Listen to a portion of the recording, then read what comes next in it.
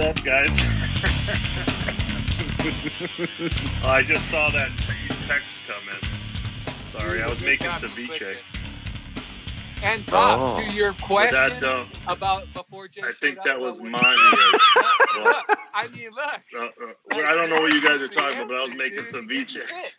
Oh Jesus, this is gonna be so fucking shit show.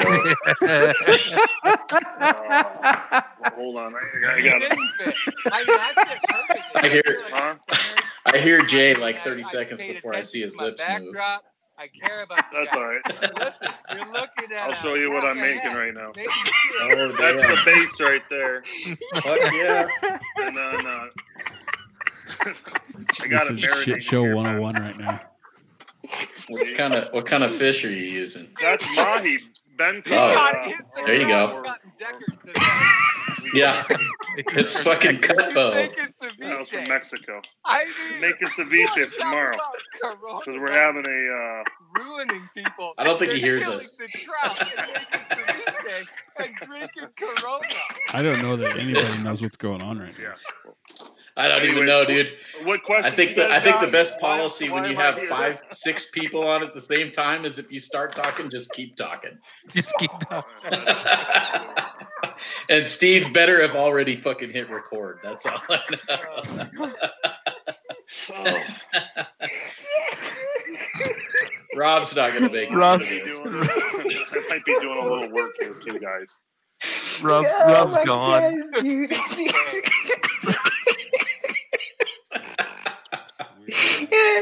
Dude, that is the funniest thing. All I see is Ben's lips moving, and then Jay's talking, and then they're just talking.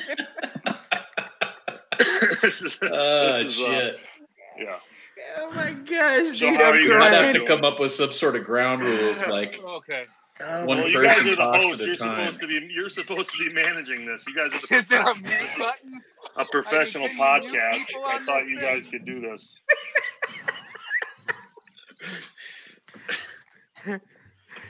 Oh man, it's always best to put forth your best. I'm trying to put trips while this is going on. There you go. At least one of us is making money. It's always best to put your best foot forward when you got the number one investors on. This is not ending. All right, folks, we are in the midst of a podcast. Can everybody hear me? Give me a thumbs up. Oh my gosh, dude! I don't think Jay can hear us. Jay, can you hear us? I don't know. Steve's cutting in and out. Oh my gosh, dude! Is that just me? Everywhere. Oh my gosh, dude! Steve, your mic's cutting in and out. To the Tripset podcast. Week 10 of coronavirus. We're gonna change the name. It's gonna be the SS podcast. It'll be shit show instead of strip set. Oh my gosh! Oh my gosh, man! I haven't laughed this hard in literally 3 weeks, man. Well, since the last time we did a podcast, dude. That is the funniest shit I've seen in a long time. Jay and Ben fuck you, I'm talking. No, I'm talking, fucker. No, I'm talking, you shithead. Just keep going, dude. Just keep going. Anyways. You guys got fancy mics. I just have these things. That's how you do it. Yeah. No, you Ben, do you have a microphone, Ben? You sound good. I sound okay with these. Do I look okay? Let me put on my hat. Cool like the rest of these guys. Listen, we did There you talk go. about the fact that 5280 Angler bought these microphones for all these prima donnas. So that's a good thing. Did we? And you know what? Did we? Yeah, I said this was a few years back, It's though. because of two things. A, they're smarter and more articulate. And B, they have I'm going to go grab a drink. And he just gets up and leaves. All right. That works. So my time's valuable here. What questions do you have for me? he just well, I've got a semi fancy mic, but God. I paid for this bitch. Wow. What's with the cage in the front? Does it muffle your spit? Is it like a mask? That's a that keeps you from thumping when you're saying your P's and your T's and your S's and that kind of shit. Otherwise, it's gonna be like. You know, you do have sort of a good disc jockey voice, Scott. If this thing falls apart, you could totally work for KBCO. No, it's not a disc jockey voice, but you might recognize my voice from my past career, such as, all right, gentlemen, let's put our hands together for Destiny on the main stage. Followed by Sunshine. Dude, well, Ryan Seacrest looked kind of beat up the other day. You might be able to take his spot. Kinda. Why do you think his nose is like over here? I don't know. Everybody's swollen right now. Well, Scott's got a face for radio, so he's definitely set, do baby. that. That is true. Oh shit! We can't all look like the trout sniper. Damn straight, dude. So, anyways, Ben, you're coming over at 4:30 tomorrow. Did you get that? True. Okay, so Ben, Dave and I went out and got the stuff. We're having a low, what do they call it? Seafood boil. Have you guys done that before? Hell yeah! You put the potatoes and the corn. Anyways, Dave's got this big pot that he uses to cook his turkeys in, and he's coming over tomorrow. There you go. Oh yeah, that's good shit. That is good shit. Yep. I just used my turkey fryer yesterday. What's that? How did it turn out? The big pot with the propane flames. Oh, that's the same thing Dave's got. Yeah. Yeah, but I didn't fry a turkey in it. I scalded one so I could rip its feathers out so we could eat it tonight. Oh, wow! And it wasn't a turkey. It was a chicken. Oh. Was it something you raised in your backyard? Yeah. It wasn't a turkey. It was a chicken. Cool. Well, we had 2 roosters, and when I was up in Wyoming, they were fighting really bad, and the wife was like, you got to fucking do something with one of those roosters. So I grabbed the first one I could catch and slit its throat, and I'm going to eat him tonight when we're done. I'm kind of curious how that's going to taste, if it's going to be tough or gamey or. Oh, no, it's good. It's all good. I put him in, I've had him on ice for 3 days, so it should be aged well. Dude, speaking of that right there, hold on. Don't say anything because this is freaking hilarious. Rob has the floor. Dude, when all I remember is talking to Tim Schoenborn one time fishing with him, and he was like, you know what that fucker Jay did yesterday? And I was like, what's that? And he says, that fucker went duck hunting without me, comes showing up, says he finds me. No, he says, hey, yeah, I shot a duck, but I don't know what kind it is. And Tim's like, well, let me see it. Opens up the fucking back, and it's a seagull. No, it's not what it was. No, that story's gotten twisted. That is not what it is. I didn't know what it was. It looked like a seagull. I said, Tim, it looks like a seagull. What the hell did I shoot? It was a merganser. Yeah, that story. Now it was a seagull. That story changed a little bit, yeah. Man, I'm just shooting seagulls down there. Those vermin. And he said, "Yeah, Jay, that's just one of those white ducks. Go home and pluck that thing and eat that thing up." I did eat it, and it was fine. Dude, I had the fish and shit. The one time I fished, or we went duck hunting with Tim. We saw those mergansers, and I was like, damn, those are pretty birds. And he's like, you can't fucking hunt with me anymore. And I'm like, what? Yeah. That sounds about right. That was such a fun day. Why so much hate for the mergansers? Oh, well. Well, so, Steve, you're leading the train, dude. What, you going to do an intro and then, or are we just going for it right now? It's already off the rails, and we're on foot we're now, 14 minutes into this thing. We're going still. So this is episode 38 if you're just tuning into this shit show we've got going on. But do you want to tell who the guests are? We've got, if you couldn't tell, Jay, it's okay if you don't Jay is making ceviche, and Ben is down in the studio. What's up, boys? Hey, everybody. What's up?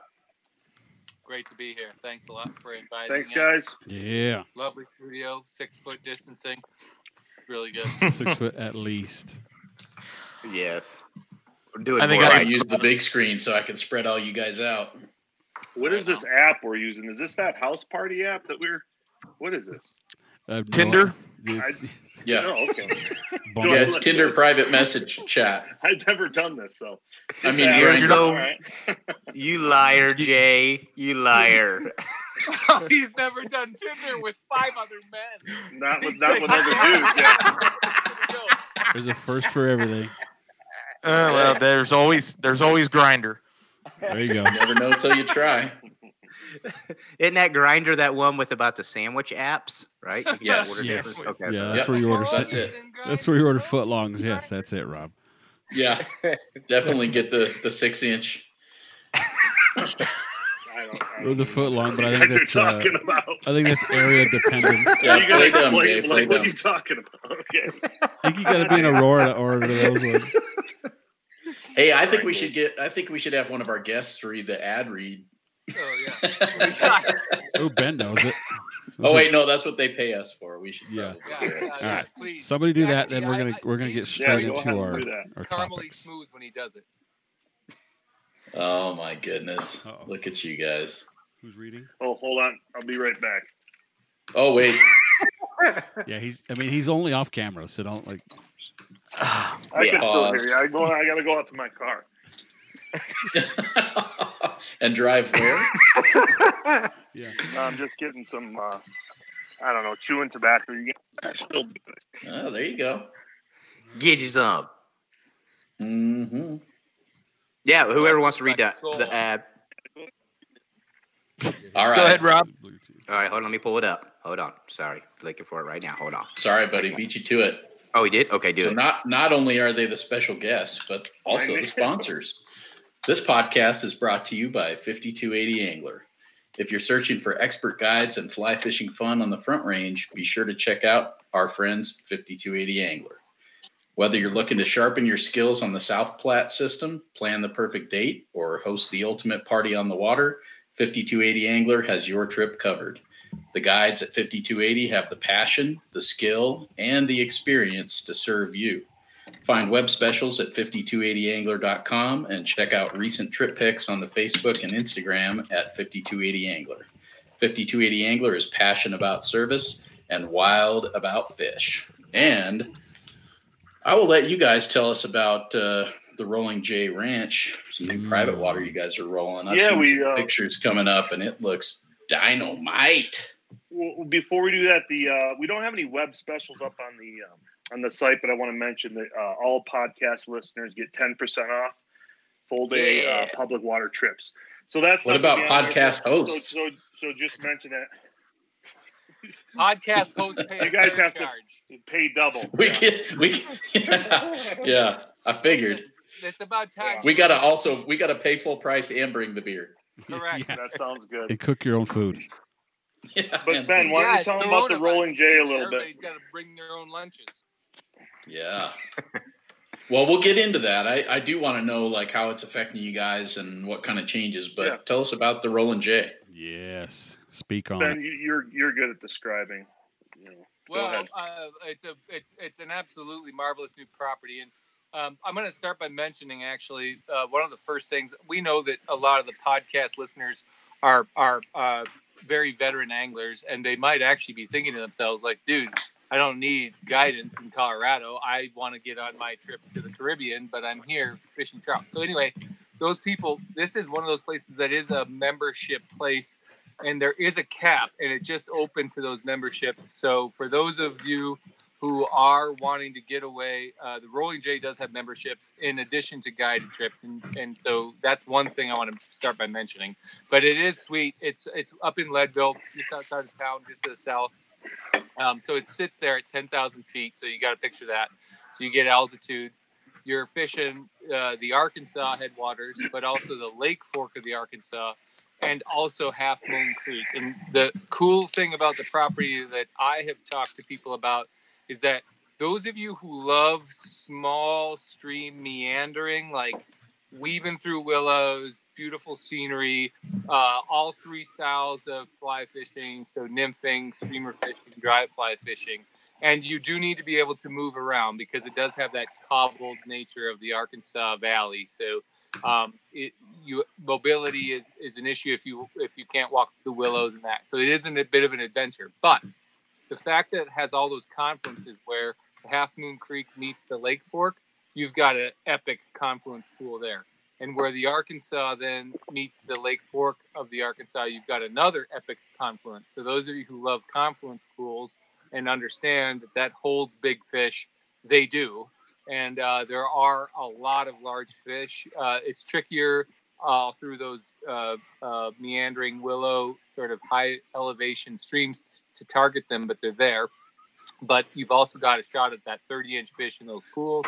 Plus, those of you who fish all the length of the Arkansas know that wild browns make that stream system super cool, and they're all there. On top of that, there's brook trout because it is so high. There's beaver dams, beavers up the wazoo all through the property. So you've got beaver dams, you've got great brook trout habitat. So then when you mix that brook trout, brown trout system, you've also got that shot at a tiger trout, which Jeremy caught the other day up there on a trip that they're, interestingly enough, the tigers aren't stocked in there. So if you catch one, that's a wild tiger, and that's pretty cool. It won't be huge. Excellent. But it's cool. And then you've also got some large palominos in there as well. So those big yellow bird targets, you can target those too. And that's super fun. So you've got opportunity. You're sitting there beneath Colorado's highest peaks, Mount Massive and Mount Elbert.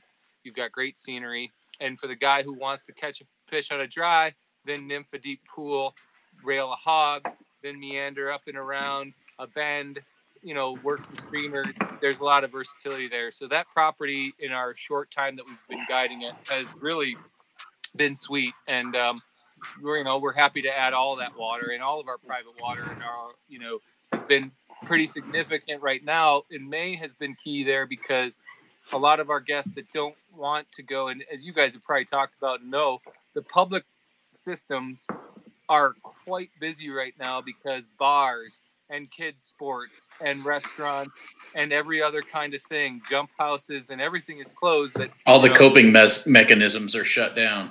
All the diversions are shut down, but the rivers are open, and so our private water has become a nice sort of sanctuary, and we have many different options there. And that's the Rolling J being sort of a new one, and we've got some more new ones coming on board. We're thankful for it, and we do also realize that a lot of our guests, when you pay private water, it isn't a surcharge. It is a upcharge, of course, to the landowner. But we do have public water that we're sneaking in and around some of our sort of, pretty cool little marginal small streams and creeks that maybe didn't see traffic before. We're doing that because what we are doing with a lot of our trips is avoiding some of the more densely populated tailwaters that everybody knows about, because everybody knows that right now that's where everybody is. So between the private water and the fact that Jay has done a truly amazing job of garnering permits on like a lot of small streams, and we've got a veteran guide staff that we kind of joke about sometimes, like guys like Tom Caprio that you're like, oh, Blue Water Tom, he knows every little trickle in Colorado. God, it's annoying to listen to him sometimes talk about, well, you should go check the hatch out on such and such. But in all truth, that's kind of something else we're doing too. So between little known creeking and some really amazing private water, that's what's been keeping our ship afloat this May. So we won't blow up any of the lesser known public spots, but what are the few of the other privates that you guys? So I just want, private water we've been really fortunate, and I just want to thank all the private landowners. Without them and their support, we couldn't be doing this. And even, private, you say what you want, but these landowners are still opening up their beautiful properties that they spent hundreds of thousands of dollars on to renovate. They're opening it up to the public. They're not just closing them down to members only. So you need some money to go there, but it's really nice that they're doing that. And that's something they don't have to do. They could just, hang out there, have their friends come over. They don't need the money a lot of times.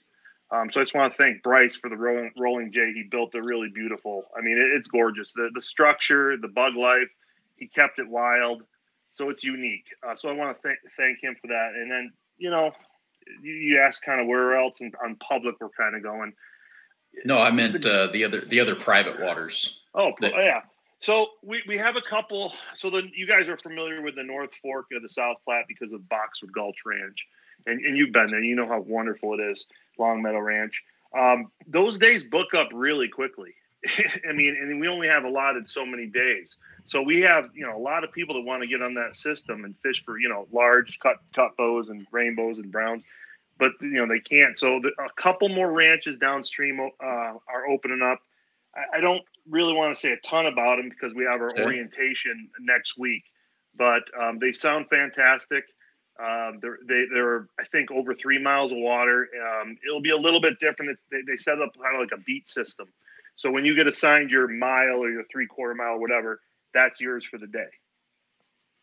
And that's pretty cool about those. That's something different about those properties. We can talk about those a little bit more, but yeah, we're really fortunate. We have Able probably Ranch the most. Is another one. Oh yeah, Able Ranch. I mean, we probably have the most right now private water opportunities, and that's keeping us afloat. We can talk more about this later, but we're at the best. We're doing 25% to 40% of what we should be doing, and most of it's on private water. I mean, it's still tough. I mean, we're fortunate. We're happy. We're working, but it's slow. People aren't traveling. People are worried about their pocketbooks. I get it. So. We're doing okay, and we're lucky. And it's a lot of that is that private water. So those landowners, I really appreciate it. I mean, people are calling only for private for the most part. And I actually, on that note, I do want to to several of our angling guests listen to the podcast, and to those who have been with us or are continuing to schedule with us, whether they're in state or out of state. It's a huge thank you. They're like the ones who were the first ones to venture out. Like, because we were in accordance with Governor Polis's, order that businesses and also DORA, which were regulated by Department of Regulatory Agencies, we were closed for a very significant 2 months time. And that's a huge deal. And then just in really amazing springtime fishing. I mean, you guys know, springtime in the Rockies is like epic fishing. And you couldn't fish March, you couldn't fish April, you couldn't fish, a lot of May, depending on the county. So, and then I try to make it a point to remember, when I'm booking trips. So this is actually where I sit. This is pretty much what I do all day. I'll answer the phone, look at the calendars, and I just say, hey guys, I really appreciate you fishing with us. I know the guides do too, because they do. Mm-hmm. So anyways, they do. Yeah. Well, so I mean, on that note, what are some of the, what do we expect? So I book a trip with you guys. Things are crazy right now. I mean, I know it's different. There's a lot of changes. Like what does somebody expect? Jay, well, you want to do that, or you want I can kind of go over a little bit, but so as far as the trip goes, we're going to make it a wonderful experience for you. So there's a certain level of closeness you have to get to people. And, if somebody is sick or ill, they shouldn't be fishing, and our guide shouldn't be working. Right. So that's first. A few of the other things we're sending a kind of a laundry list of what considerations to our guests. We're not making lunches. We don't want the guides in the grocery stores. They don't need to be. And so we're not doing food. We're not doing beverages. And that also helps, any other cross contamination. You don't want to get, the virus and then also get a stomach bug. So that really, we're not doing that. When anglers leave their home or wherever they're staying, straight to the water and back. Don't stop anywhere else. We're asking them, those kind of things. Simply wash your hands. We're disinfecting the gear. We're spraying it down after the trip. Wearing our buffs or face coverings. Those are there, but they're not, as far as the trip goes, there's not a lot, different. I mean, you're out in acres and acres of land behind you're distance from everybody. So, right. And then, the rod is going to be 9 foot long. If the guide's putting his flies on at the end of the rod, I mean, you're far apart. So those are some of the things. As far as, booking goes, the nice thing is there's a lot of opportunities for openings. You can kind of have the pick of your day.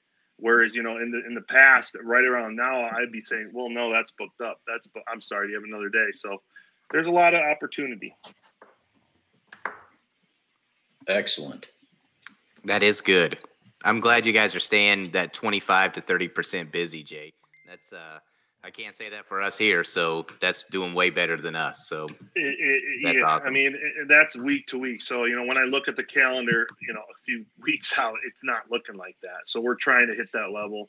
I answer the phone. I mean, just kind of the work I do, and I did this all the time, but I answer the phone all the time. I answer emails. It's 7 days a week. It doesn't matter. I might be in bed. So I'm really just making sure that if somebody wants to get out there and have a fun day and get away from all this, that they have a guide they can go to. And what's the latest that you've answered a phone call for a booking on a given night for the next day? No, I don't want people calling me. It's, hold on. Challenge accepted. So I'm going to get a lot of your podcast listeners calling like, hey, how come you're not at 2 a.m.? Yeah, if somebody calls and just asks you what you're wearing, that's one of our listeners. Our hours are 8:30 to 5 o'clock, but I answer the phone until 8:30. It depends. If I had a few drinks and I'm watching a show with my wife, and I've made this mistake. I've made this mistake in the past where I'm just like, I shouldn't have been answering the phone. But people appreciate it. They're like, I get this, and Ben does booking when I'm on vacation, and he knows this. Here's something incredibly surprising about this industry. People, I can't believe you answered the phone. I can't believe you wrote, or I can't believe that you wrote back to me so quick on an email. Like, I just sent that email. I just sent it. I can't believe you called me right away. Well, yeah, this is what we do. We want you to have a good time, and we want to talk. Like, wow. And it's like that should not be that seems normal to me. I want you that. You think that should be the rule, not the exception? I don't know. Anybody who books for me, Ben has done a great job. Tom, they do that as well. That's our job is to book trips for the guys, to help them get a book of business. So people who are traveling know what their plans are. When you guys book something that's, these are pricey trips, you want to feel comfortable that you booked the right guys, that everything is right out. Everybody knows what they're doing. So I'm kind of like air traffic control. If a guide's on the water, I'm getting the call. If somebody emails me, I'm going right away, for it. I'm kind of getting off topic, but no, you're right on. Back to the, how late have I done it? Yeah, too late is the answer. I've answered the phone too late, but I'll answer the phone around. So I booked the trip last night. Around 7 something. Well, I can tell you one thing. I know that guy appreciates that. If I call to book a trip and the guy who answers the phone is clearly intoxicated, it's almost 100% chance I'm going to book that shit. You damn right, dude. Mm-hmm. Yeah, especially if he owns it. Nice about being in the owner. And you can get away with that. You're like, wait a minute. I love this guy. I'm in. Yeah. Wait, you will be not drunk by tomorrow morning, though, right? When you pick me up? Okay, perfect. Yeah. No, see, at that point, I'll be like, well, hey, with the COVID shit going on, of course, we're going to be driving separately, so I don't even care. I don't think I've guided in really a couple years or more. Personally, I know.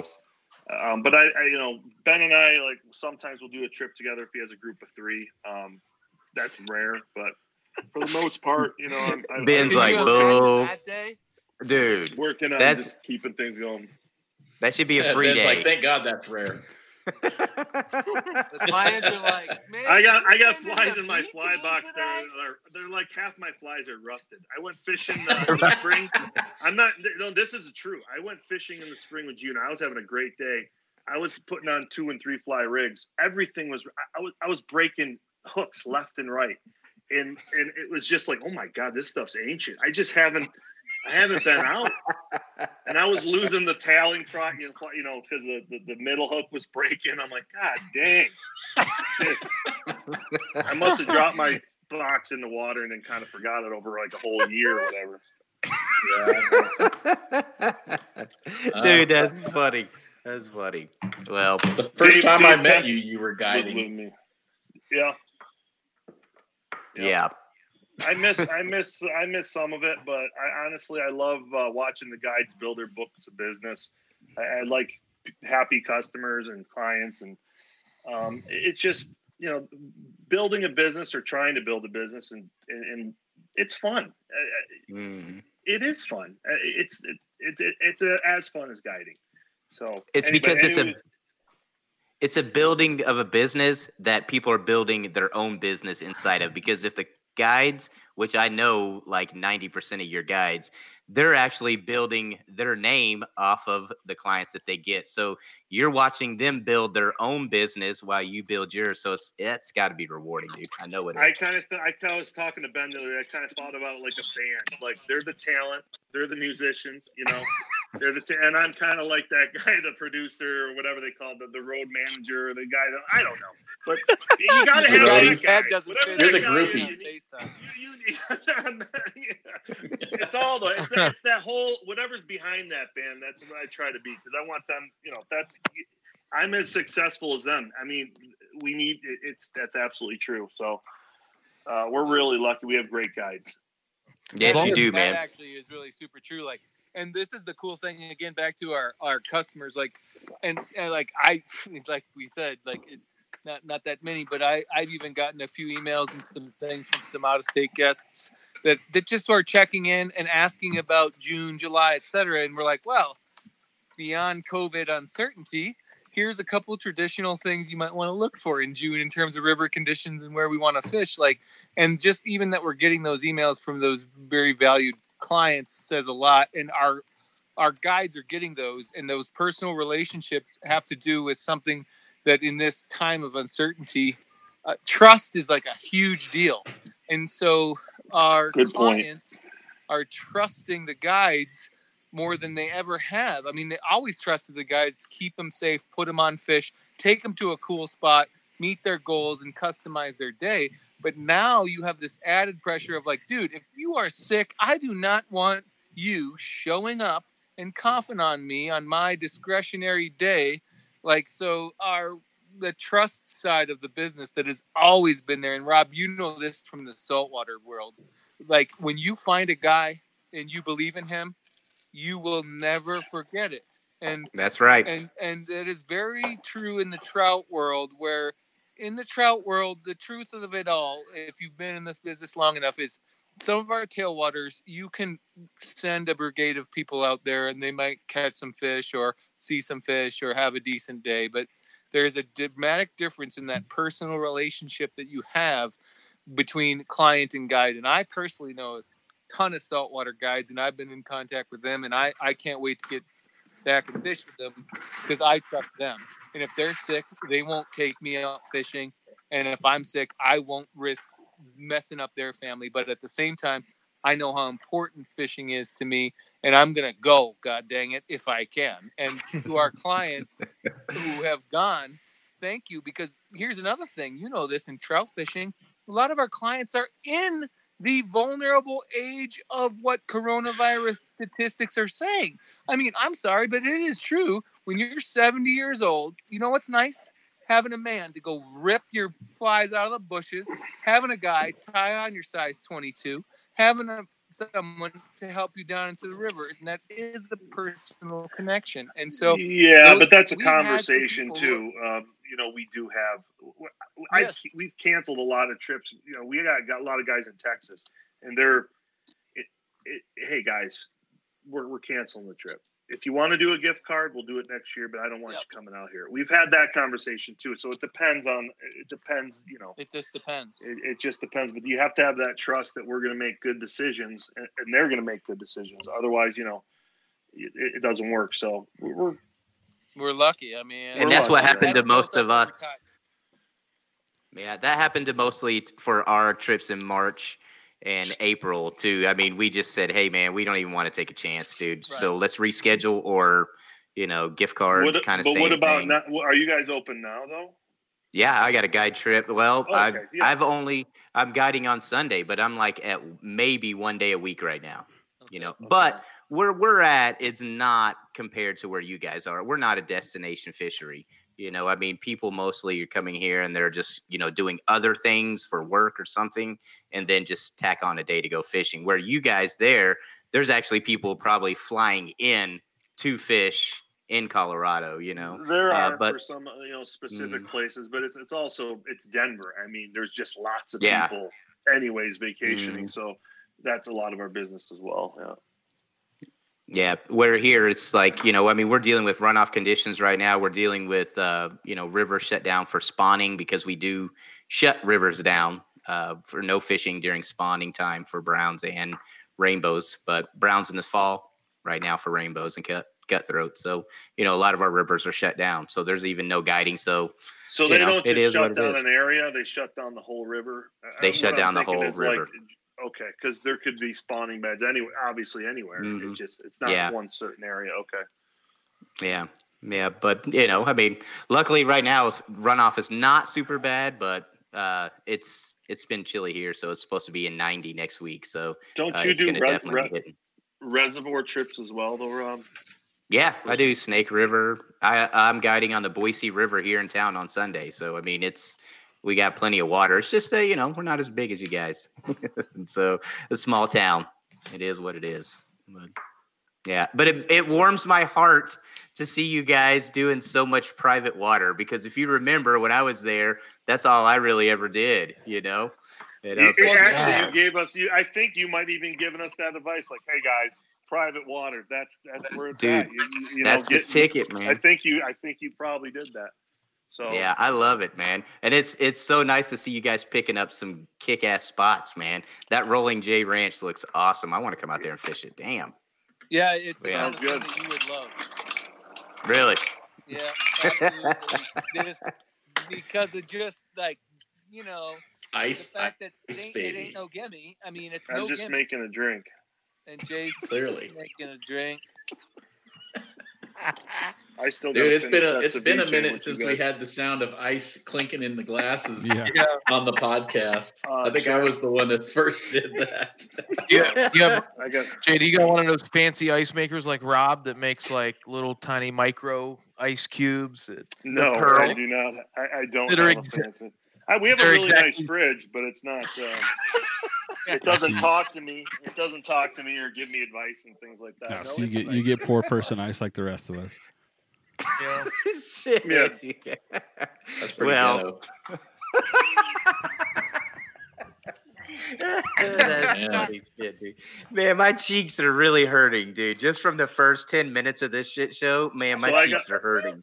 I gotta go. So how do I leave this and come back? Because I have the ceviche. It's been sitting in that acid. I gotta go get it out of there, and I cut some tomatoes and add that. There you go. Well, re-entry. I totally forgot about this. So I didn't plan things until I saw the link come through. Or I can go tell Jen how to do it. I mean, you can get the back of your hand stamped, and maybe you'll get back in, but re-entry's not guaranteed. So I'm not sure. You've already been temperature screened. Oh, he just left. He's there like, he goes. He took out his headphones down and fucking bailed. I have seriously. So the other night, dude, I was on the phone with him, and we were talking for like 5 hours, and I fell asleep in my Barca lounger while talking to him. There was like 15 missed calls, and in the morning I sent him a text. I'm like, "Oh, dude, I'm so sorry. I fell asleep." And Jay, he probably just kept going, dude. He just going. It was so damn funny. It was the morning with the phone calls back that I never heard. Oh my god. Yeah. Oh so my we were goodness. talking about something which actually I'm going to give him credit for. So this is something that a lot of your listeners are potential guides, prospective guides. They may dream of being one. And this is an actually interesting thing. So a few years ago, they went to employees. So all of our guides or generally all of them, are employee status, which for guides in the business right now, this is a very real deal. They're making their livelihood off of this industry. And so Jay having employee guides versus some independent contractors, which is not a slant against it, but what it has done is it's created protection for our customers, but also for our guides. And so because they were employee guides, which is a very expensive thing for an outfitter to do, and the reason the majority of outfitters go with the independent contractors is that they don't carry the expense in insurance and payroll and all that stuff. Anyway, long story on that short, for those who want to become guides, are looking to become guides in this next coming of a climate of where we go post-corona, Jay's already there with having an employee guide staff, and he was able to apply for those PPP and things where the guides who had their livelihoods wrapped into this were able to do a little bit okay while we were closed down. Not great, but and they qualify for unemployment, so they took that for 2 months, employees. And then we got some of that stimulus money, so I paid them their payroll. And a long-winded way to say, it's a pain in the it butt keeps to you. have Well, it is. It's really you're running expensive. a guide service. I mean, if you guys have your, you know what payroll expenses are, and it's a different animal, but that's the way we do it. So now, one thing I did want to ask is, correct me if I'm wrong, but Tony was diagnosed with it, wasn't he? Yeah. So Tony was working some part-time work he picked up because we weren't guiding. I think work was drying up, so he found some work at a bakery. And it was the night, a night shift where they're rolling out tons of. It's not a small bakery; they're rolling out tons of buns and whatnot. And I guess somebody in the plant had it or whatever, and he got it. And he was down. He just described it as just horrible, nightmares. Trouble breathing. Couldn't no energy at all in bed. But he got through it. It took, I think, 2 weeks. And he's back, so we're really lucky about that. Cool. That's good. I'm glad he's okay. Yeah, no kidding, man. Mm-hmm. Yeah, I told him I think it makes him like Superman. Like now he's impervious. He can't even. He's immune. He's immune to anything. He can do whatever. I'm like, wow. Actually. Yeah. He's like, maybe it does. I'm like, I don't know. Yep. Ask your doctor. You ain't gonna get that HIV. Yeah. No, you can do whatever you want. Yeah. Now, if there's a spot with if there's a water that's got a shit ton of mosquitoes, he's gonna get called for that one. He's gonna you go for it. You're good. He can go down to Mexico and drink all that water. You beat Corona, you're good. You ain't gonna get no Zika virus. Drink right out of the South Platte, right out of the. That's right. Mile High Stadium. Downtown. Mm-hmm. Oh, there you go. Mm-hmm. Dude, that's awesome. Have himself a little bum daiquiri. Yeah. So what's going on with all you guys? Have you been fishing at all, or fishing reports? Fishing report time. Who's kicking it off? BJ's going tomorrow, right? BJ? I don't know if he is. From BJ, this whole thing. Oh, his mic ain't working. BJ, your mic's off. All right. Next. Move to the next person. Rob. Yes, I have been fishing. I've been fishing a lot. Yes, unfortunately. Let me think. The trout's fishing good. The bass is fishing good. And the carp fishing is starting to turn on a little bit. We're seeing a lot more carp out on the Snake and in CJ. The trout fishing is absolutely slammed because we don't have any private water here. So like Jay and them were talking about, it's just packed to the gills. And so you find your spot and you don't move the whole entire day. We tried to move after lunch once and we couldn't find a place to fish again. So we just decided to go back to the original spot. Fishing's good. We're starting to see some salmon flies popping, which is good. A lot of Baetis. And, dude, the nymphing game is still dirty. I like it. And we did look for some bass with some poppers, but no takers at all on those. So, yeah. So, I mean, it's springtime here. Weather conditions going up and down. Like I said, it's been cold. It's rained here every day this week, which is rare. And so we like it. And that's it. So, yeah, we're ready to fish. Very nice. Mm-hmm. Can you hear me? Yep. Your turn. It's amazing when you're just sitting here listening and you start dozing off and you unplug your microphone while everybody else is freaking talking. Contribute. Yeah, I'm getting up. Tomorrow's a 5 a.m.er and head out to local stream and fish till probably lunchtime, and then get a truckload of topsoil and work my ass off the rest of the day, like has been a customary past, 3 months of my life. So, Out here, I'll tell you what, it's been amazing the past couple weeks. I took my son out last week, got into a couple fish. I started back to work last Monday, so that opens up my lunchtime spot, which is we got a little stock trout stream 5 minutes down the road from my office. So I've been hitting that up. Caught a couple brown trouts, which normally they don't put in there. But yeah, tomorrow we'll be going to chase the big, out here they call them Keystone Select Stream. So it's all the breeder fish. So I'm going to go try and row a 20-pluser and see what I can find in the morning. So nice. Very nice. Hell yeah, dude. Mm-hmm. Hell yeah.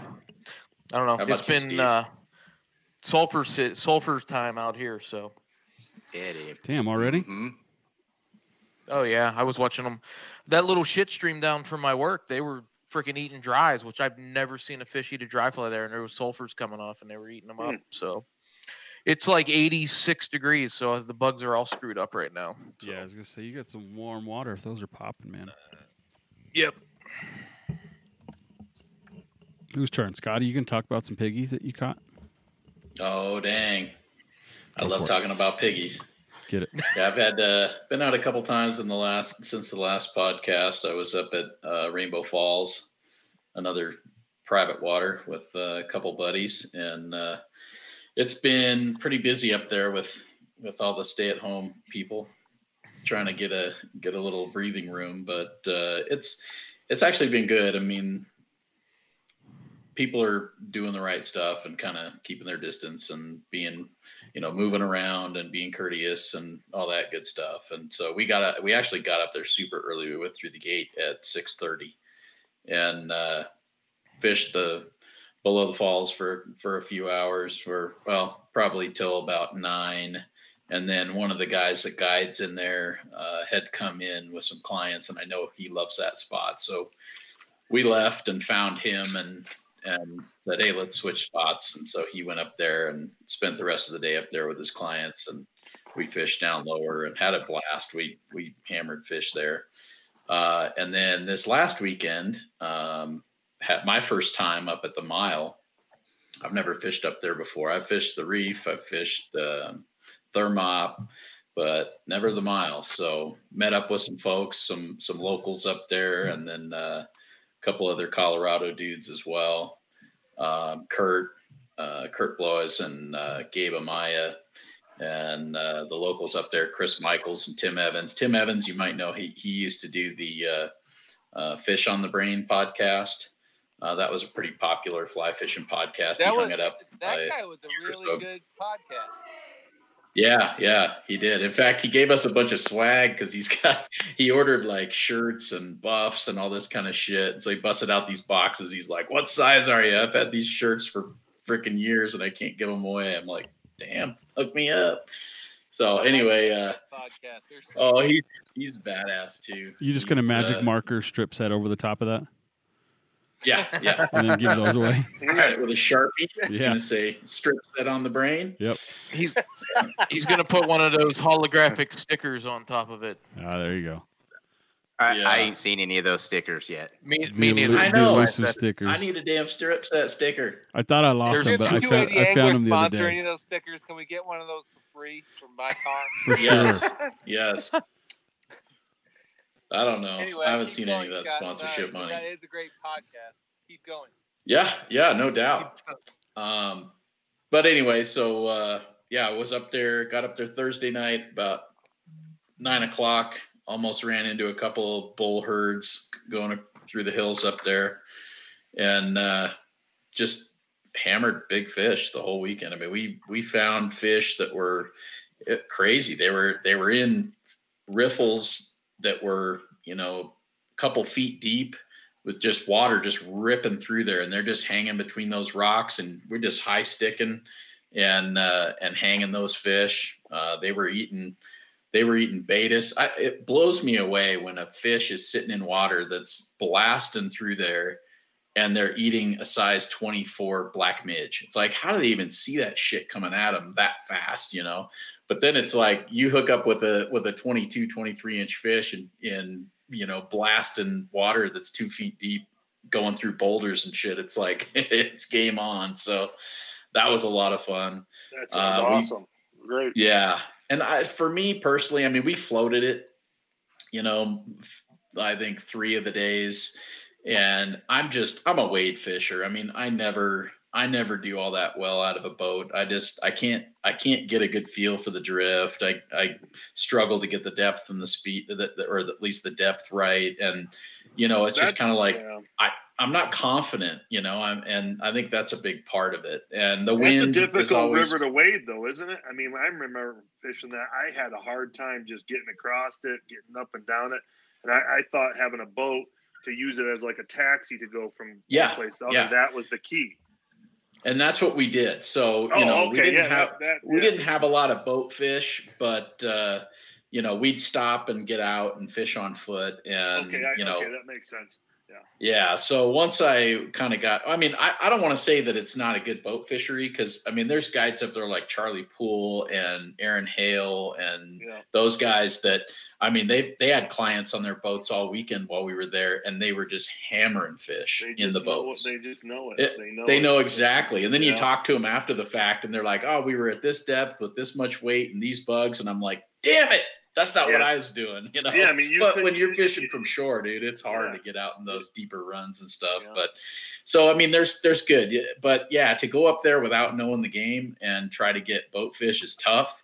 But for me, like if I'm on foot, I can pick that water apart. I've got a pretty strong nymphing game, and I can figure out the depth and speed, and then it's just a matter of going through the bugs until you figure out what they're going to eat. So, there's not a lot of rivers that I can't go, get it kind of dialed in within, a few hours. So it was, have you been to the Green River? Yes.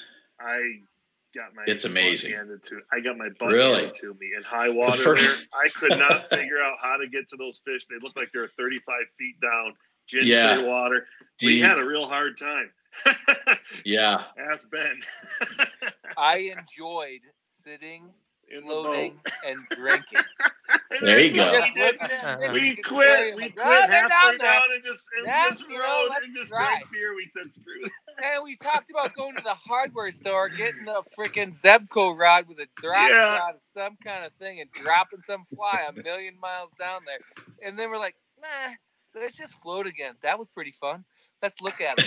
We didn't love to look at them. And then you pulled into a back eddy and you threw some dries to some risers. So there's a lot to learn on that river.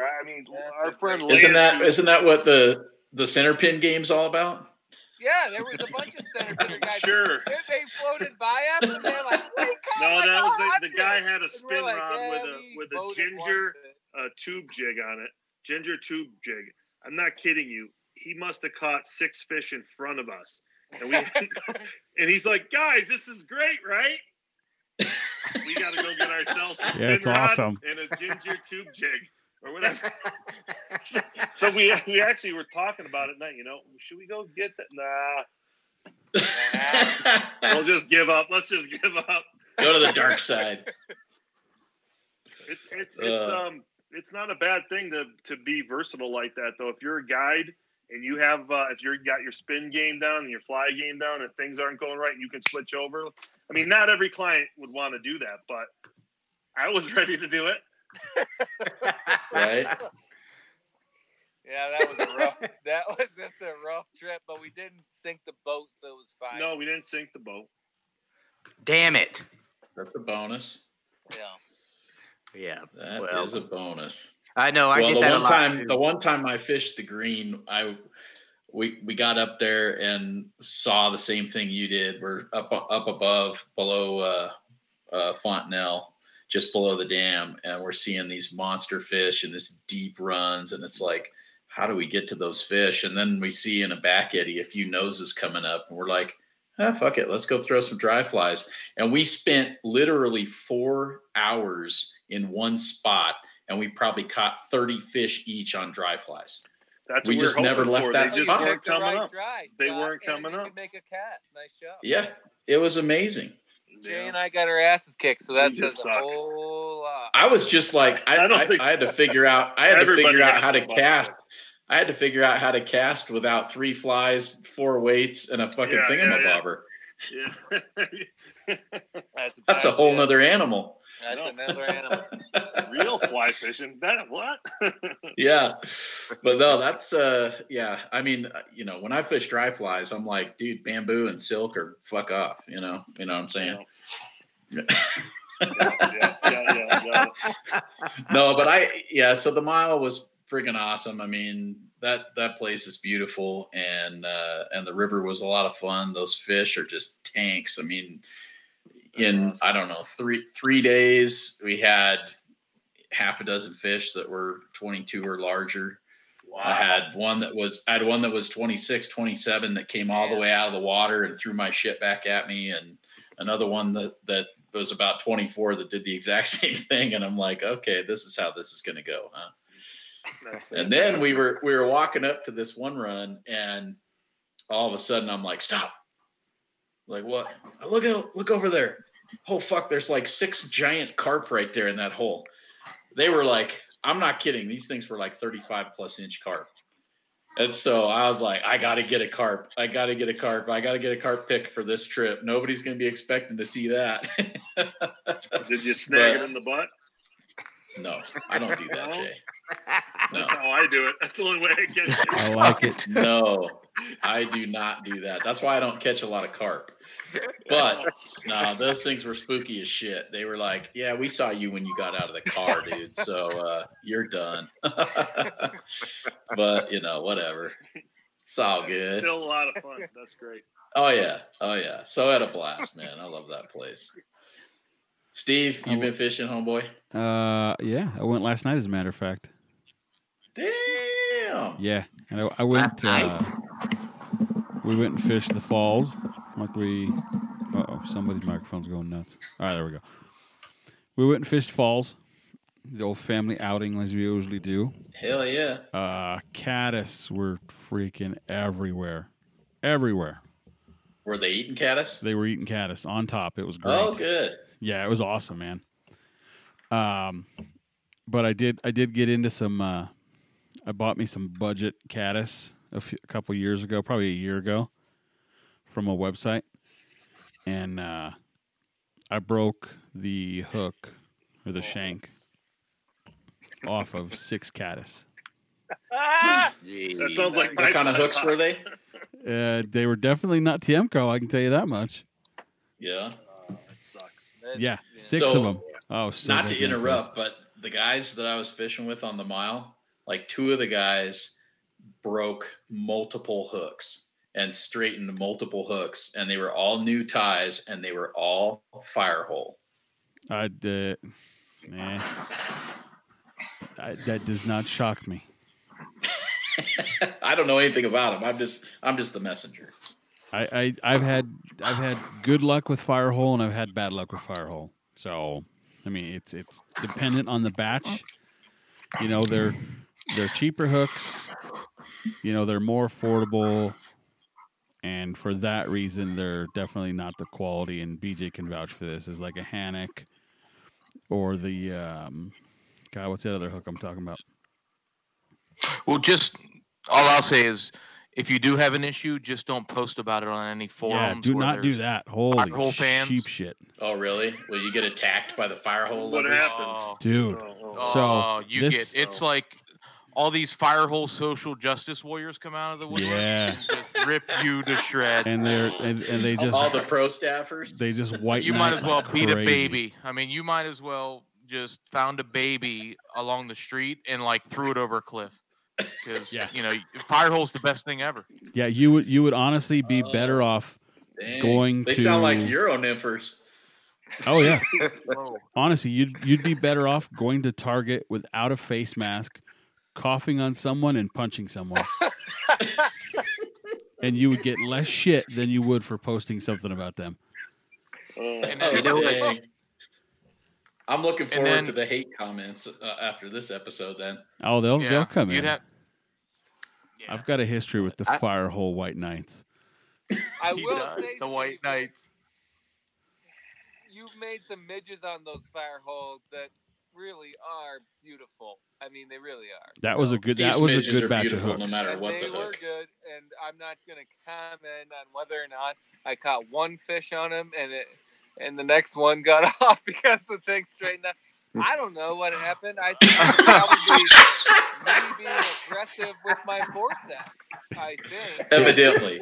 It might have been me. I don't know. I mean, what do I know? I just know that they were a beautiful blue midge, and they caught Gorgeous. fish once. Those are Until beautiful. I pinched Yeah. it and pulled it out of its fish. I bought a batch of cheap jig hooks once in a size 18, and I tied a bunch of BWOs on them. And it was a one fish hook, man. I mean, the second fish just straightened out, or any sort of hang up on a rock, it would straighten out. I was like, never bought them again. But I would say that an 18 looks like a 22. Like, I mean, it's slender and sexy. That is true. Yep. Yeah, they are nice. I mean, it's the bad thing about fly tying is there are budget hooks, and the first time you buy them, you're like, oh, this is great. I'm going to get 900 hooks for $8, and then after you tie some flies, you figure out why you're getting 900 hooks for $8. I've never heard of fire hole when you clamp them in the vise. Yeah. The problem is you still have to buy $15 for freaking 20 tungsten beads and put them on them same damn cheap hooks. So you might as well just spend some more money on the hook. Yeah. That's it. I've never heard of fire hole. Well, you're lucky. They're out of Montana? Yeah. That's because they don't have peg bead stinger hooks. Damn straight, dude. That's what I'm talking about. Is that what you would say for all fly fishing? You get what you pay for. Yes. Yeah. Sometimes, I not all. I mean, like I like my Sims waders. I mean, they're good quality. You know, they'll fix them and they seem to last for a long time. But every time I've tried to go with just something a little less, I'm disappointed. Mm-hmm. I don't know. I would say waders and fly line. Every penny is money well spent. And and hooks. Boots, hooks, within reason. I mean, you can overpay for hooks too. Okay. Definitely. Yeah. God damn it! I'm gonna start some real hate now. Go for it. Yeah. Sorry, Steve. Nippers. The Lord gave me a set of teeth, and if you're switching flies that much, you're probably picking the wrong ones. Oh my god. So nippers is something I go cheap on. Oh, Ben just shut his camera right off. Ben left. Wow. Yeah. Fuck this guy. I'm out. If you're still cutting, I will tell your you, line with your had teeth, the you are a opposite goddamn experience. caveman. I've had the opposite experience with nippers because. Oh, go ahead, Scott. Oh, I'm sorry. No, you're the I'll guest, stop Ben. that. You're the guest. You respond. You respond. I died out. Nippers, I feel like I need to spend a lot for nippers. Or because Jay. Or Jay can go. Every time I've gotten cheap nippers, they always make a groove in them or something. Because I use, but when you get But you good guys are ones, different. because you use them a lot. You're What do you different mean, than me. Because I'm Yeah, Indian? you guys are on the water every day, right? That's a good point. How I'm much on the you water use your once a stuff. week. That's a good point. But Ben has the floor. I lost I yield. my nice nippers that I'm not even going to comment on about how much I spent, how much a rope necklace. It was its own thing on my lanyard because I was so terrified of it, like getting lost. And it's a company that I care about. And I lost it. And someone in Deckers found it. But since then, I've never replaced it. I don't even carry one. You know what? I've got the Umpqua pliers that have the little back action cutter. I've been using it. And yes, there is a tag end that's maybe as large as the hook point sticking out of that fly's ass. Those fish see that. You got to get that a little tighter.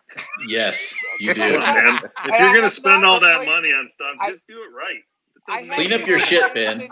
Ben, you shouldn't even be talking about that. This doesn't make any sense. It's embarrassing. And also, Yeah, you made a great point about how much you use it. I mean, if you got to be fast and you got to tie flies quickly, you got a group of three. Having nippers might be quicker than pliers. Because I've seen Ben set up a rig, and it's not fast. I've seen it as well. I would say I would say that's he a knows fly. that I'm pretty fast. I'm not great at guiding, but I'm pretty fast at rigging. I've seen Jay put his fair share of flies on too. I've seen you both.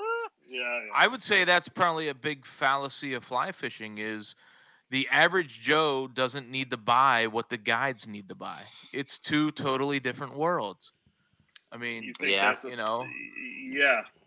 Well, so it also boils down to how much work do you want to put into it? Because you can save money and still get good quality if you You're right. research things and you talk to Mhm. people, do whatever. But if I'm a novice and I'm like, I don't know shit from Shinola, but I know that this dude does this shit every day and that's what he's got, so I'm going to go with it. I can afford it. You're right.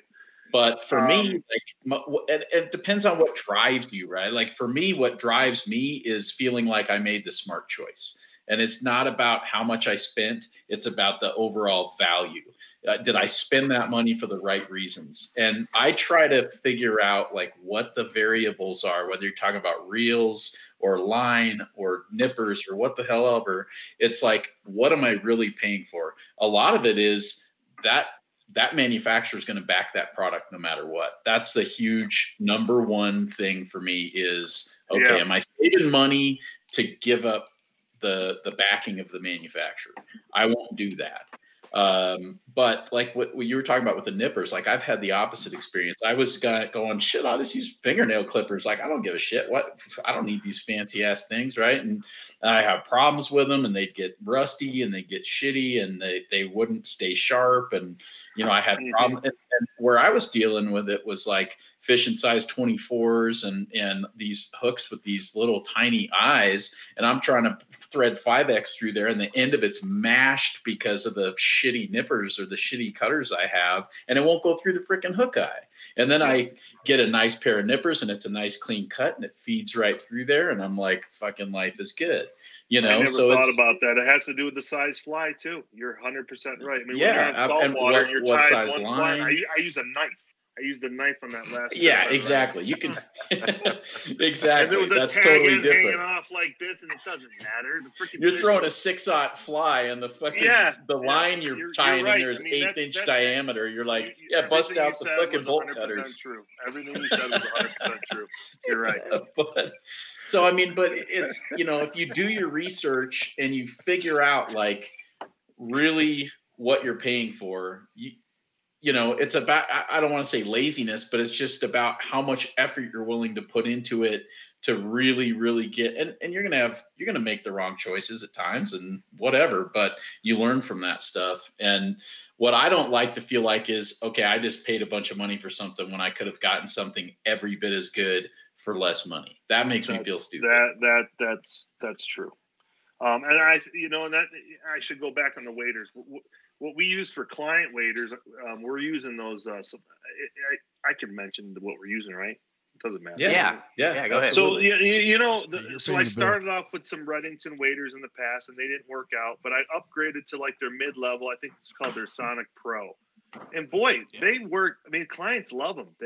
They're comfortable. They seem to last. And when they do leak, I send them back, and the company replace them for a small fee.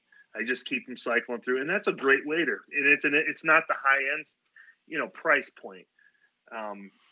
So, anyway, do they make a zip front? Yes, they do make a zip front. I think they do. I mean, that's not a client. That wouldn't be like a right. client wader, but that might be worth checking out.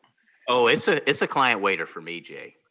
Nothing but G4Zs for clients. Rob doesn't like getting pissed in his loaner waders. Rob Griggs, Guide to the Billionaires of the World. That's right. Shit, dude, we don't even wear waders when you're on my boat. When you're on my boat, let me ask Rob. You got to show him your bankroll. You guys had a podcast a long time ago. I think it was a year or more ago, and Rob said that he doesn't fly. Or you fly business class only? Was that he true? Won't fly. Yeah, he won't fly. Yeah, no, he won't first class, baby. Only first class. He won't fly with the common folk. Yeah. And I refuse to fly first class because then coach is just going to suck more. Once you get first class, baby, that's it. And my next one is the... Rob's clients, when Rob's clients show up, They get off the G4 and they expect to get into the G4Zs. Exactly. That's great. Rob, he told me once That's just how it is. that he doesn't fly with quote unquote the stinky people. Yeah, The that's what stanky. he said. Ain't nobody got time for that shit. Yeah, the stankiness. Jeez. Hey, that'd be a question I got. So I got a question for you guys as guides on fly rods, right? So one of the things that's always perplexed me is, so I've owned American made, handmade rods, I've owned import rods, and like I had a Gray's Streamflex 11-foot 3-weight, right? So that I bought off a friend of ours, Landon, out of Missouri, and I broke it. So I sent it back, and they got bought by Fenwick, right? So Fenwick tells me, pick any rod you want from our line. We'll send it to you. So I got an 11-foot 3-weight world class. It was at my house in 2 weeks, right? So like as a guide, if you got a rod that breaks, I mean, these import rods, right? They'll send you a tip piece. They'll send you how's that play out for you guys and what you're picking to have as equipment? Compared to another brand that's American made and might have a 5 or 6 week warranty period, right? I can't answer it. And the reason is, one, every guide is every one of us. We all say different things. They all have different rods. They all have different thoughts about rods. Wait and stop right there, Jay. Jay, hold on. Because the only reason I know can only answer for me, though. Yeah. Wait, Jay, hold on. I can tell you this because I've guided for you, and I like that you, as a guide service, actually tell your guides, hey, look, you get pro deals, you need to supply your own rods for your clients. I like that, man. I think that's the way it should be. You go ahead. That's a tool. If you're not comfortable with your tool, you're damn right. You're not. If you're not going to feel confident in a trip. And I try. I have bought wonderful rods for the guides, and they just kind of sit there. But I do supply waders and boots. Waders and boots are a tool also, but that's they're right. passive. They're not. It has nothing to do. They got to be comfortable for the client. Now, for me personally, with my guide rods, I always got stuff that was easy to purchase and return, and had a great warranty. And I felt comfortable. It was lightweight. I felt good with it. I used everything. I used TFOs, BVK TFOs. I used Sage. I used lots of different things. But if I felt like I needed to be able to order them quickly online, get them to me quickly, return them quickly, get them back quickly, because they're a tool, but I don't know how to say it, but that's one thing about TFO. I need things to be quick. I don't have time to worry about it coming back in 2 months, or if I want to make an order, I have to call or do something. I mean, nowadays everything's online, but our pro deals, if a company has a good pro deal and they're working with an outfitter, I want to have a great interface with the computer, so I can go on there and boom, done on my phone, and have the stuff, get to me. That's right now I use Sages. And see, I think that should be. But all the guides use different things. Orvis, and some of them use Redington, some use different things. They all use different. They're comfortable with it. And see, and I think as a guide that is their responsibility. It's nice that you offer the rods, hey man, if something happens, you break a couple rods, whatever, you can use house rods and you'll be good to go. But for a real guide, I think you should come in with your own rods and, waders and boots. I think that's on the outfitter to supply that stuff. That's just me personally, but everything else should be on there. 100%. Well, when I was coming up with my waders and boots, though, I do a little something different. It's not community property. There's no place where everybody uses. No, I give them to the guide. They have them in their garage. It's theirs, so they think about them as they take great care of them that way. So it's awesome. Their stuff. If you don't do that, if you have now everybody does something different, but if you have a community place where all the guides are going to the store before their trip and using the stuff, what happens to it? It gets left wherever. It doesn't look good. Our guides have here's your stuff. It's a lot of stuff, by the way. I think I own the most Redington boots and waders in the whole state. I'm not shitting you. Lots of them. I don't know, hundreds.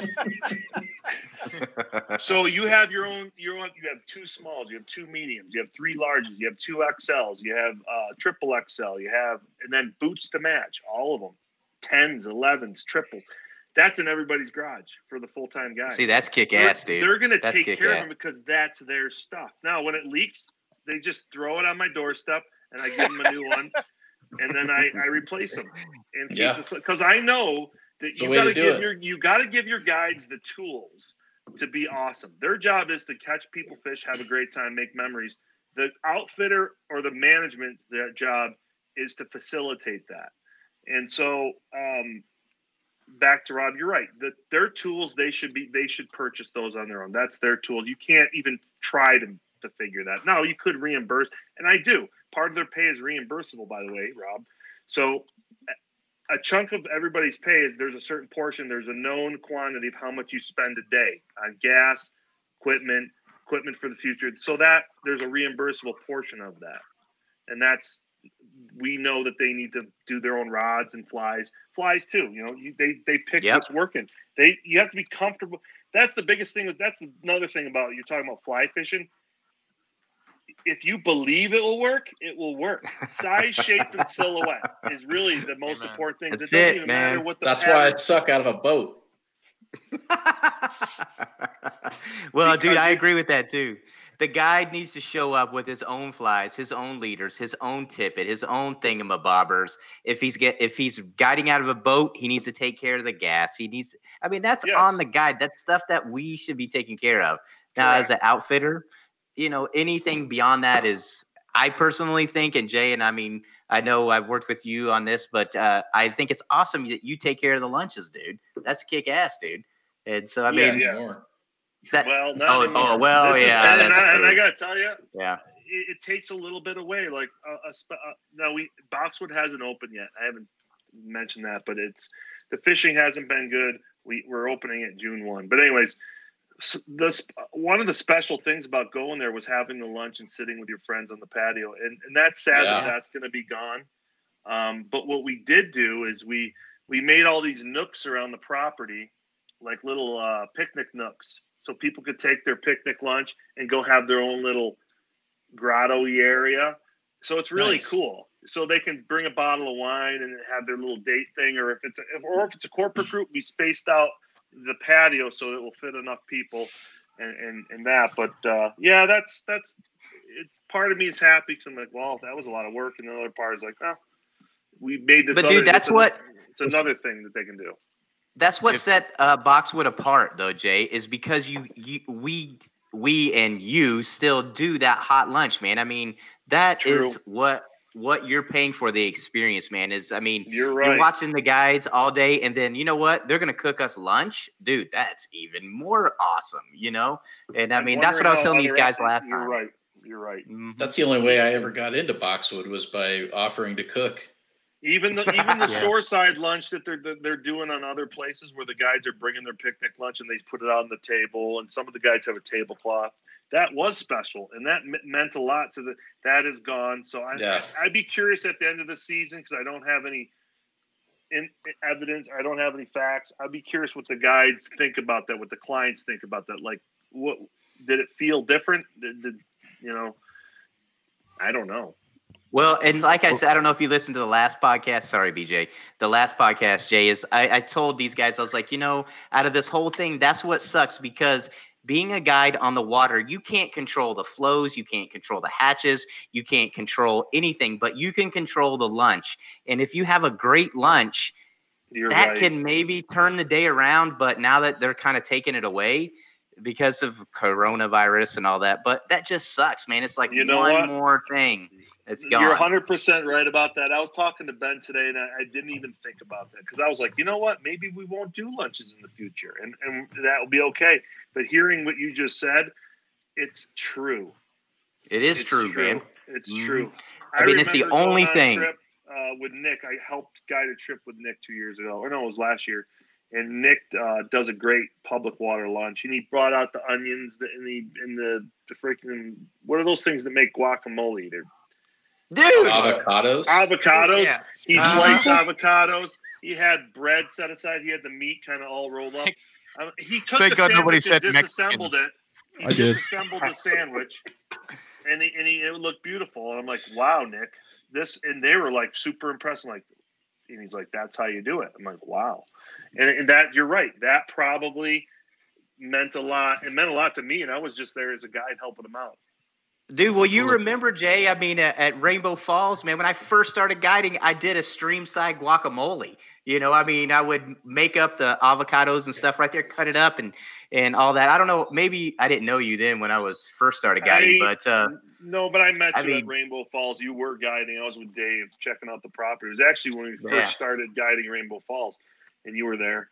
I don't remember your lunch, but anyway, but I used to do now it's just going to be a Lunchable, and you're going to wipe it down with a sanitizing wipe and hand it to you with rubber gloves. Dave Kemp. But the love will be there. Here's all I'm saying. If and when I fly out there and the 6 of us go to Boxwood, I'm flying out with 3 tri-tips from my local butcher, and we're going to smoke them bitches. And I don't care how close we get to each other. I love that, baby. I love that. That sounds like a plan. Yes. We're in. Dude, BJ, you come out, I'll fly down there that day you get there. Yeah. So, oh well. Well, think about it. And there's one more, Jay, wait, there's one more thing, and I keep screaming, and nobody listens, and I've been screaming at you this, and I got my pen out because I'm pointing at you. Dude, you need to start doing guide trips at night at Rainbow Falls. I can't say any. Hold on. We did one last year. It was sweet. It was sweet. But no, you're right. That is something we need to start thinking about. I thought about it. It hasn't left my mind. You know what the problem always came up was? These guides, they're doing another trip the next morning. So it's not a big selling point for the guide. I think it would be for the client. Another thing, the concern over it can be dangerous walking around at night. I went mousing with Jeremy on the Dreamstream, and it was a different world. I mean, it's unbelievable. Yeah. If you haven't night fished before with a mouse or something, you should go do it, because it's the feelings and the sensory. It's the craziest thing ever. Because your light's not on. You take your headlight off. You only use your headlamp to get like down to the water or whatever and turn it off. Then and when you get a fish on. Oh, well, I didn't catch anything that day. Oh, but just casting and you're guessing with your fingers. It's all by feel. How far something is. It's the coolest thing. You should. I don't know if there's an expert on night fishing with mice, but if you can get that guy on or woman, that'd be a cool podcast too. Because it was different. It was amazing. Anyways, I love night fishing, but we never. I know there's a clientele for it, dude. Mm-hmm. June 2nd, we're about 87%. Rob, Tom's got a clinic going on up there, and he did that. So Troublesome Creek, another one of our private properties, has a pretty badass lake situation going on. Yeah, they got tiger trout in it, browns, dude, right, brookies. For what you're talking about. He did a night trip there last year, and they caught some fish, and it was pretty neat. The one thing Tom did say is how exhausted he was, though. Like, he had a trip the next day, and it was. He almost said you got to schedule without a trip next to it. But if you have ever booked trips, it's so hard to try to accommodate. You know, they'll say, "Well, can you put me on these different rivers 3 days in a row? Because it'll be a lot easier for me. I can camp." You can't do that. I mean, it's so hard to try to figure out, well, he's got a night trip, so I can't book, that's hard for me booking wise. But anyways. Well, that's the thing, man. I tried to book it just 1 week a month during full moon. That was it. That was it. There you go. That was all I did. So, I mean, and those days I didn't guide. I got to call you, and I got to kind of go over the specifics, because there's more info that you're not telling me.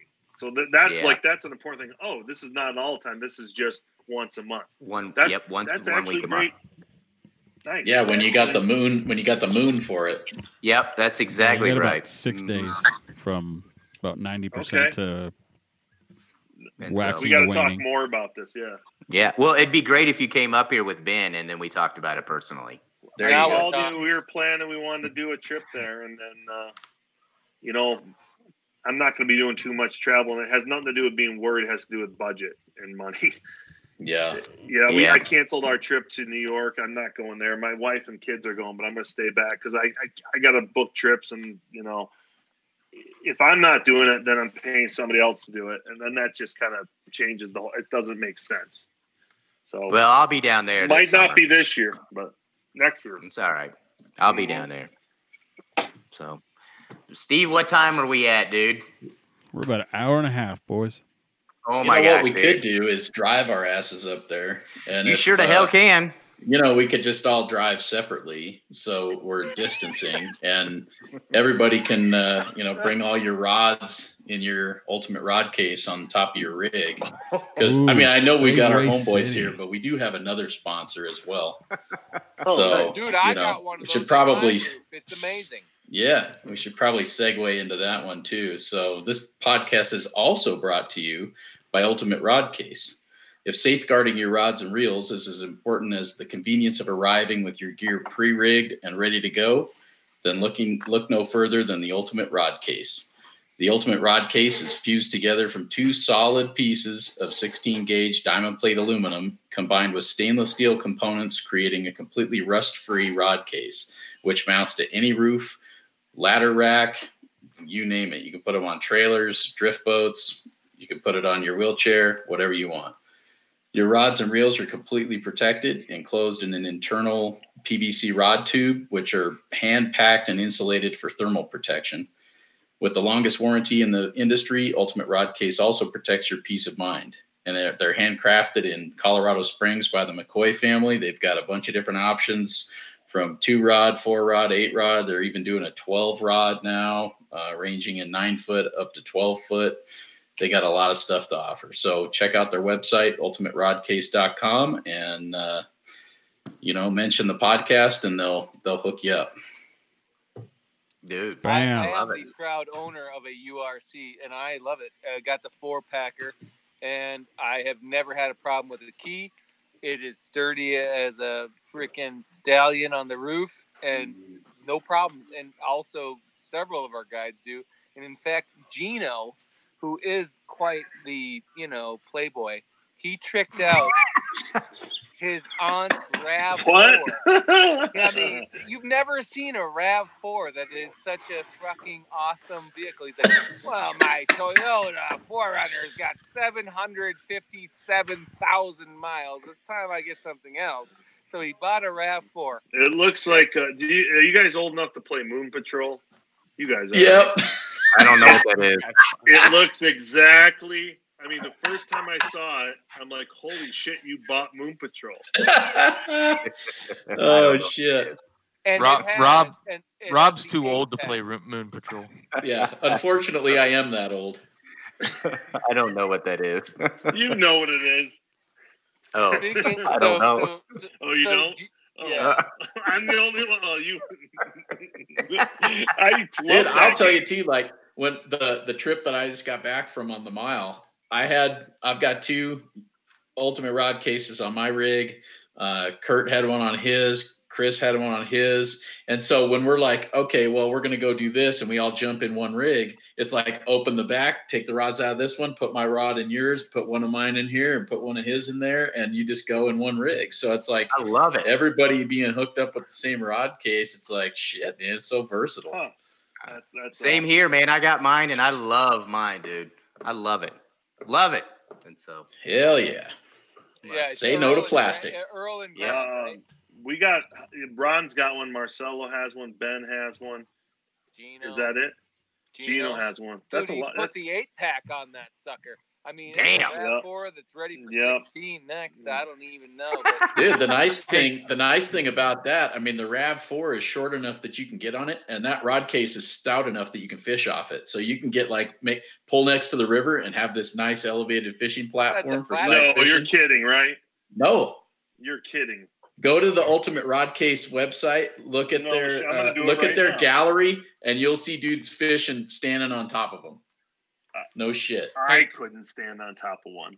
Well, no, it wouldn't hold my weight, but someone smaller than me could. I couldn't. Don't we- get up there? No, there's Don't a we- picture on there of two dudes, two grown men That's standing awesome. on the rod case fishing. I wouldn't suggest it, but that's pretty cool. Hey, don't we still have a question for Gino saved from like a year ago? Oh, my Oh, yeah. Yes.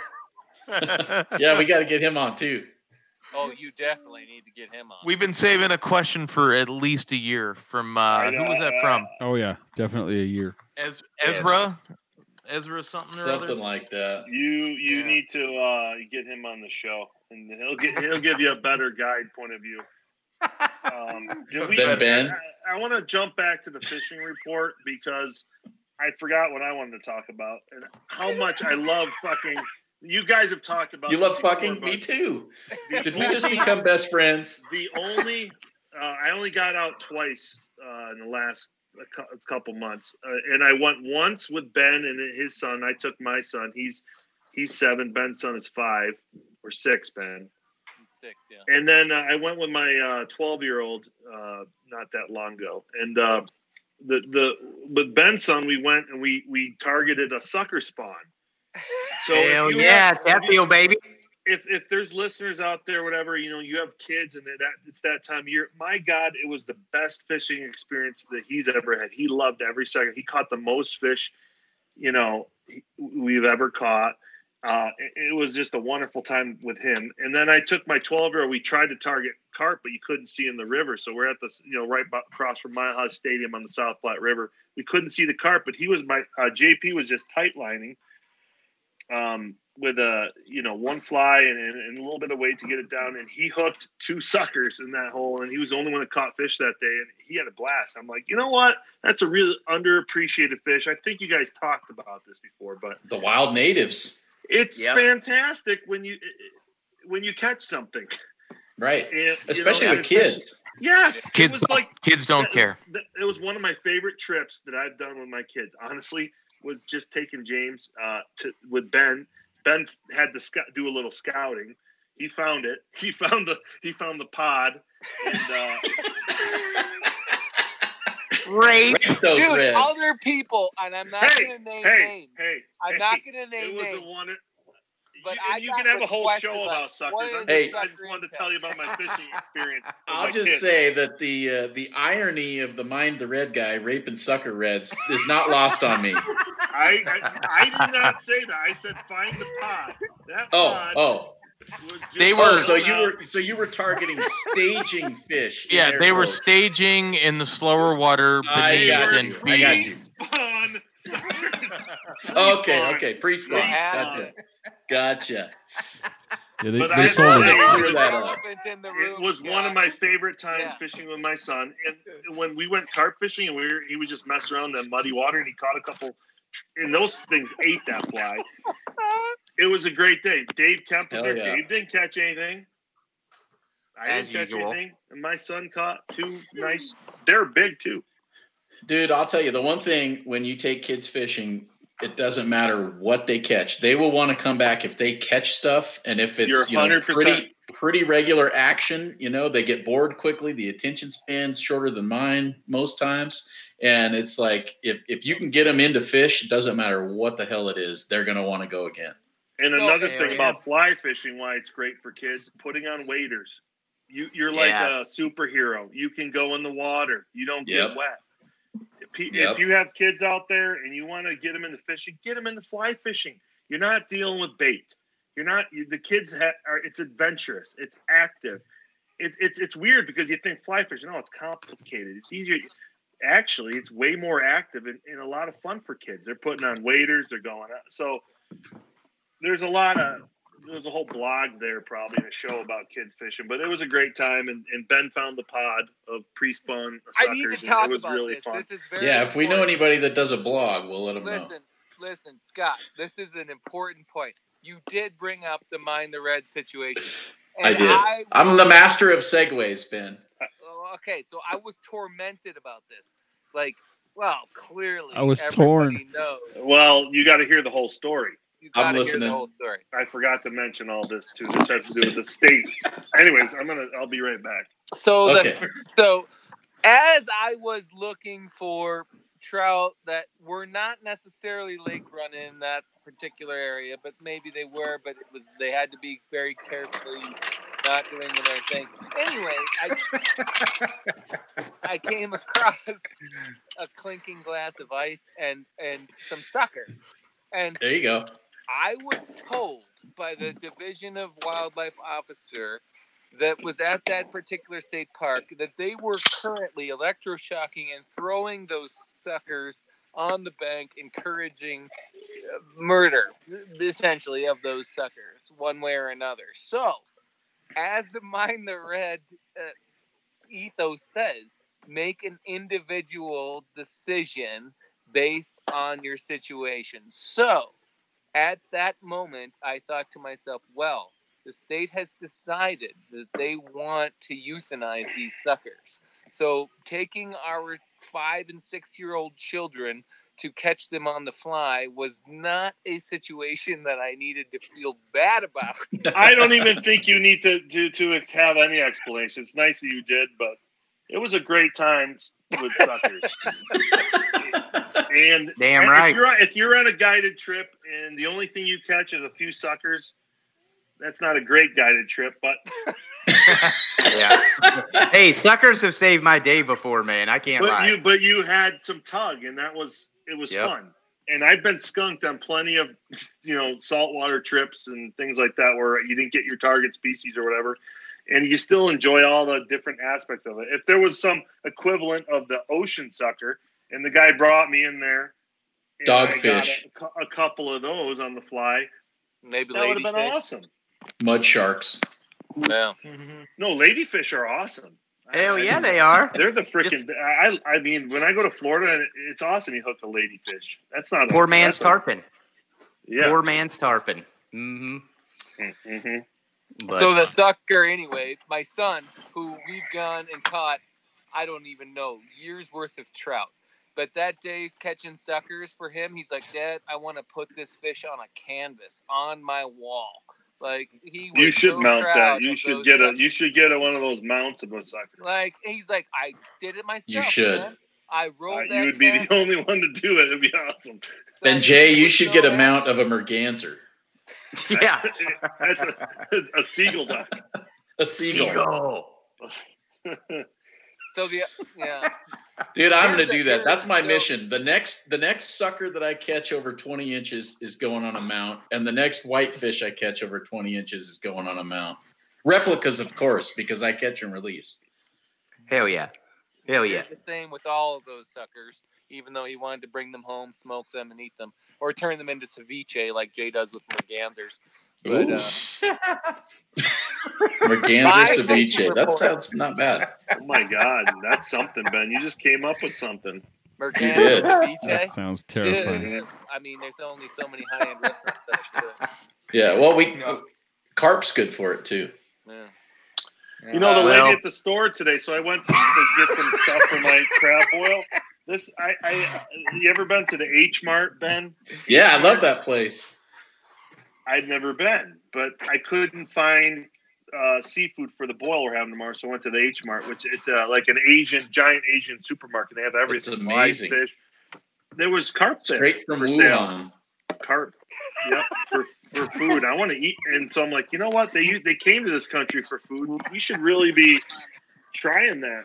Dude, a few weeks ago, I went to the H Mart when the whole Corona thing, when the Wuhan thing just blew up, because all the grocery stores were, people were lining up, buying their, their SUV full of toilet paper and all the bullshit, and all the meat was gone, everything was gone. And I'd talking to my 18-year-old son, and I'm like, dude, I bet there ain't nobody at the Asian market right now, because it was all China virus, right? Yeah. So we're like, correct? Fuck it. So we literally drove up to the H Mart, walked in there, and we had a little game going. We were counting masks. So there were like 15 people in there that were wearing masks. But dude, their meat selection, their seafood selection, and I even posted a picture that day on Facebook of carp ready for sale. Ben, you gotta go. The H Mart. It was like a vacation away from. It was like. I go to the supermarket all the time, but it's like a vacation away from a supermarket to a better supermarket with something different. I had a great time. I'm going to go back and I'm just. Dude, that place is awesome. Go to the seafood was amazing. Dude, you can't even imagine the stuff that you find there, though. I mean, they've got every different kind of like Asian food product, the sauces, the different all the stuff where when you go to those Asian restaurants and you get that shit that doesn't taste that good anywhere else, you can buy the stuff to make that. You can get sauces and different things. I mean, they had every cut of meat. They had everything. You know who's not a sponsor of this podcast? H Mart. The H Mart. Yeah, they might be after this. They're gonna be. They're gonna be. Hey, well, Jay and Ben, I hate to be the man, but all right. I gotta go. Dude, I will say that the H Mart does indirectly sponsor the podcast, but you guys, they buy all my carp off of me. Oh my God, beautiful. You guys keep continuing if you need to. I miss you two guys bunches. Oh, dude, nobody's going to listen to this entire episode, so I think we could probably we're wrap at it up. 2 hours and 45 minutes. Or we could keep going and make 2 episodes. We could make 2 episodes out of it. I got to go watch our shows with my wife. You All guys right. Don't leave on my account. What are you guys watching, out. Jay? What are you watching? See? So, all right. Actually, that's another thing. It has nothing to do with fly fishing. I'm not going to even talk about what I'm watching because that's just not. It's not even. It's so off the topic and it's embarrassing. So I don't even want to talk about it. Oh, dang! You watching the midwife or whatever that one's called? Huh? Yeah, it's similar. It's a good show, though. All right, guys. I'm heading out. I'm going fishing in the morning. See you, boys. Right on. Damn. Thank you for having us on the podcast. Thank you guys, man. Yep.